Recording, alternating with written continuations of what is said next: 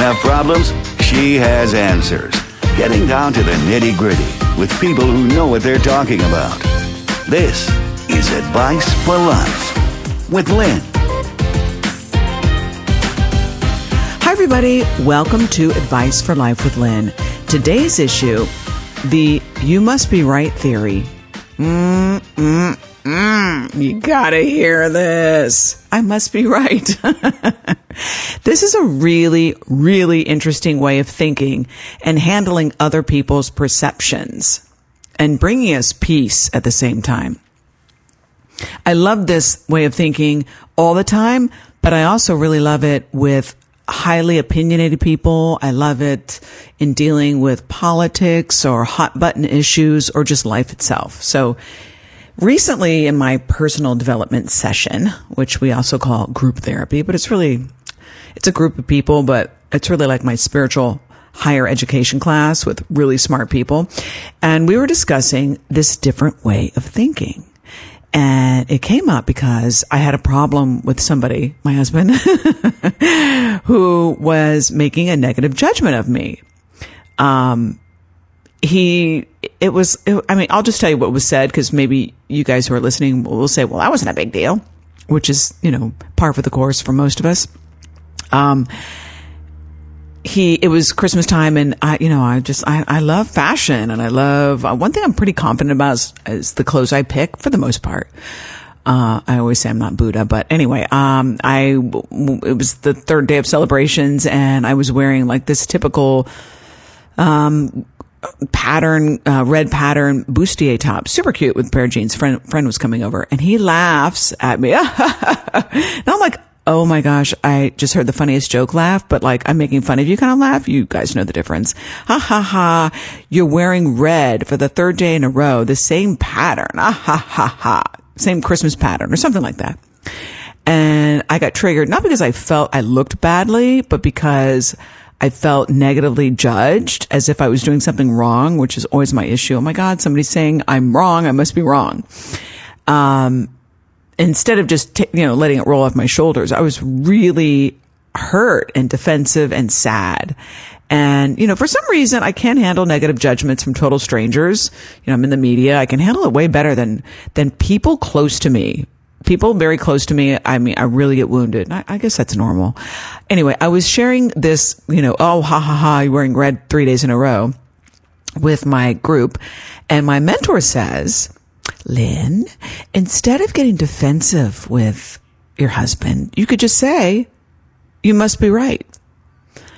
And initially, when I heard the you must be right theory, I was like, if I said that, I would be a total witch, because I would not be saying, oh, you must be right. I'd be saying, oh, you must be right. Condescending, myself-judgy, not in a loving way. You must be right. I'm sure we've all probably said that at one point in our life. Oh, you must be right. Rolling our eyes and walking away with contempt. That's not the concept. Here's how the concept works. The you must be right theory. Number one, when somebody tells us their perspective, whether it's a judgment on us, or we perceive it to be a judgment on us, or a belief in politics, or a thought on anything, we have to remember it is their perception. Number one, it is their perception. Every human on this earth is entitled to their perceptions, their beliefs, their opinions, their thoughts. They're not right and they're not wrong. They just have a perspective. They're right for them. They may say they're right. This is my thought and this is what I believe and this is what is right for the world. Their opinions are correct for them. They're only correct for them. Maybe they're correct for you. Maybe they're not. It doesn't matter. Their beliefs have nothing to do with you. Take that in. Their beliefs have nothing to do with you. Now, it's hard to get that. Their opinions, their feelings, their beliefs have nothing to do with us.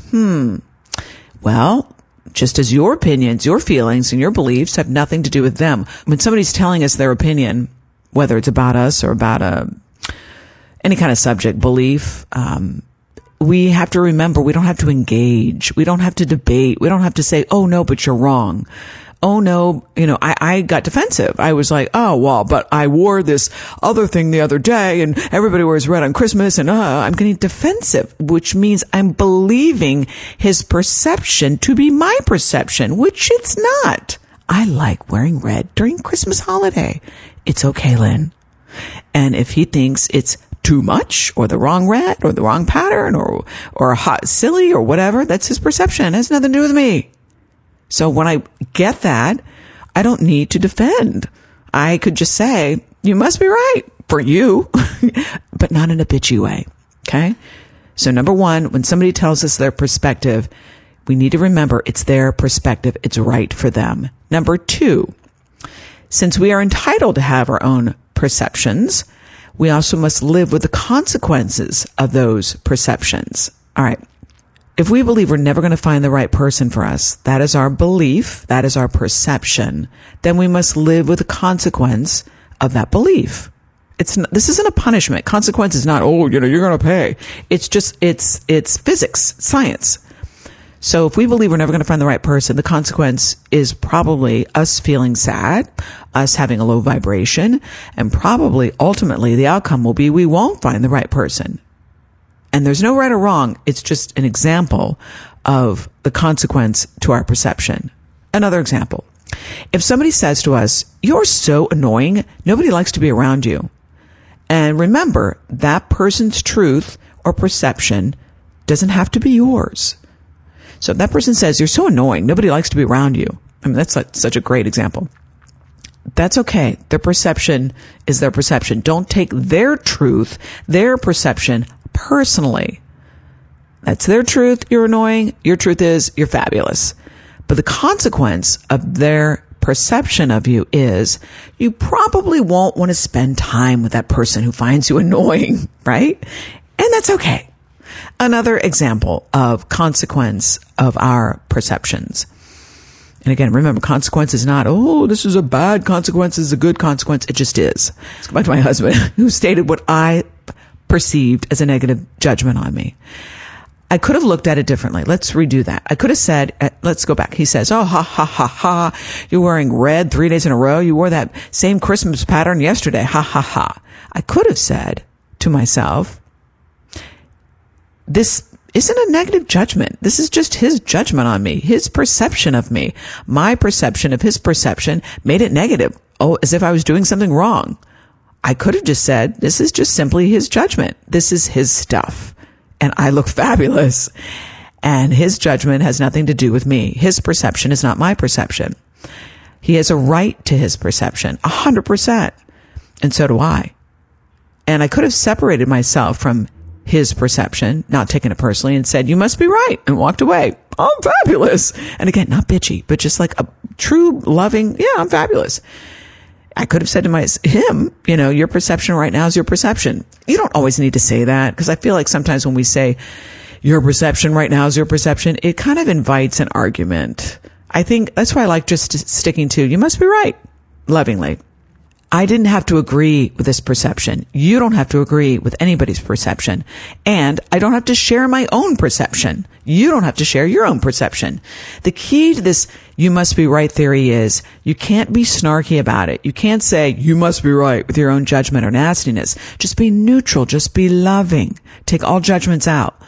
And if you're dealing with somebody who's very narrow-minded and is not open to others' opinions, this kind of person or people, do not just, you don't have to do what I say. I'm just inviting you to consider.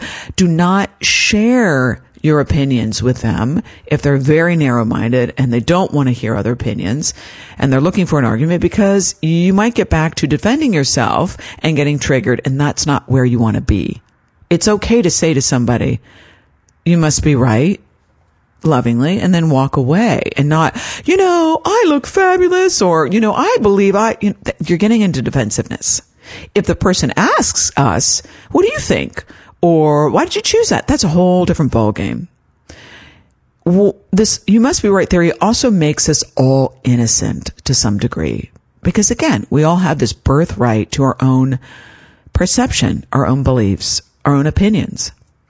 It's, you're not right. You're not wrong. You just are. It's, they're not right. They're not wrong. They just are.